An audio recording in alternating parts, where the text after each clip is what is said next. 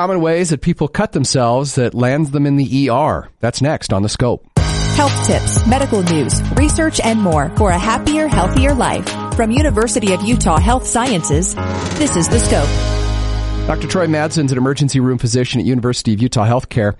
And what are some of the ways that you see that people come into the ER that they've cut themselves that land them in the ER? And the whole point of this is to maybe make us all a little bit aware Sure. when we're doing one of these things that, this is a common way that somebody could cut themselves. Yeah, it is, and we do see lots of lacerations. Probably when you think of the ER, you think of going there because you were cut at some point and maybe had to have stitches.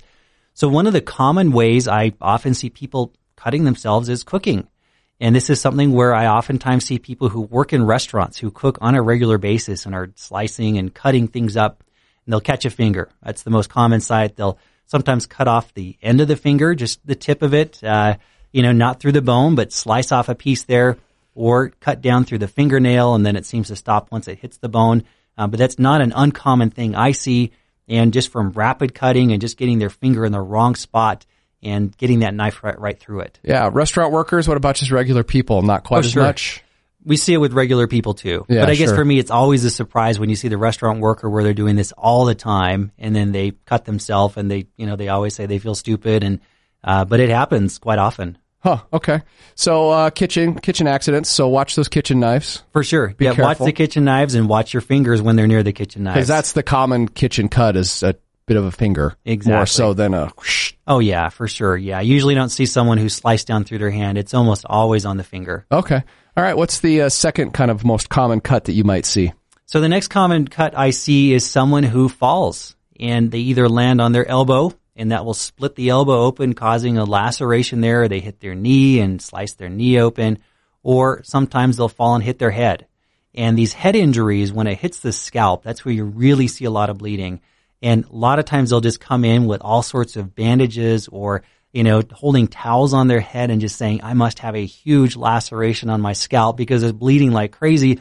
We'll pull these towels off and it's maybe only an inch long. Oh, no. But scalp lacerations bleed like crazy. I think that's the bottom line. But that is probably the next most common thing I see. So they look much worse than they really are? They really do. Generally. Yeah, I think they really scare people. And it's something, you've got to go to the ER for typically, or maybe an urgent care.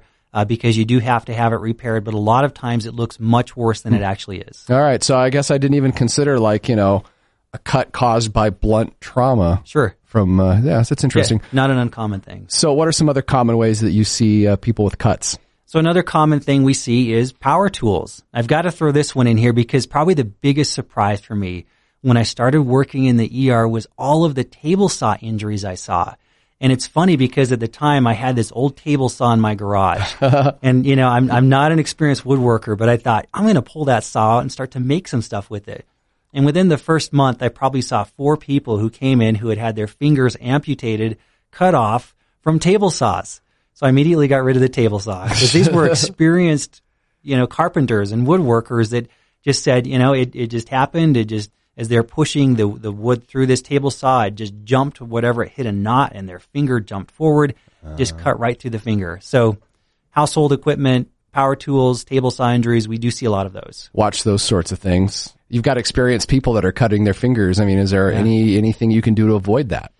Well, there are certain techniques you can use, and I know there actually are some power tools and table saws that I don't know how they're designed to do it, but somehow it's able to sense if that saw hits flesh, and I don't know how it knows this. I know I took a woodworking class, and the guy said you could take a hot dog, and go to run it through this blade, and it would stop it without cutting that hot dog. Yeah, it's amazing. Yeah, so. But apparently you don't want to try the hot dog because if you do that, the way the mechanism works, it just throws like some steel right up into the blade and pretty much destroys the tool. Sure. So. But apparently that's an option, and I think there are other techniques where you're just not getting your hand close to, like using a piece of wood or something to push that wood through rather than getting your hands right in there.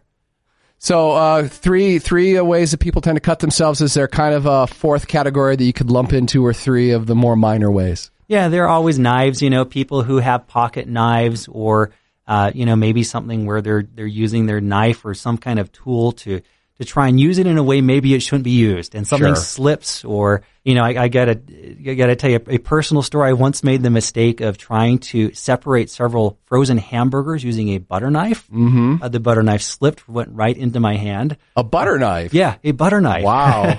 It was not good. Yeah. And I threw a little suture in that and tried to sew it up myself. It actually worked okay, but that's the kind of stuff we see too. People with different household items, maybe screwdrivers, things like that, trying to use them in certain ways, and something slips and cuts themselves. Yeah, using them in a way that they weren't intended. Exactly. TheScopeRadio.com is University of Utah Health Sciences Radio. If you like what you heard, be sure to get our latest content by following us on Facebook. Just click on the Facebook icon at TheScopeRadio.com.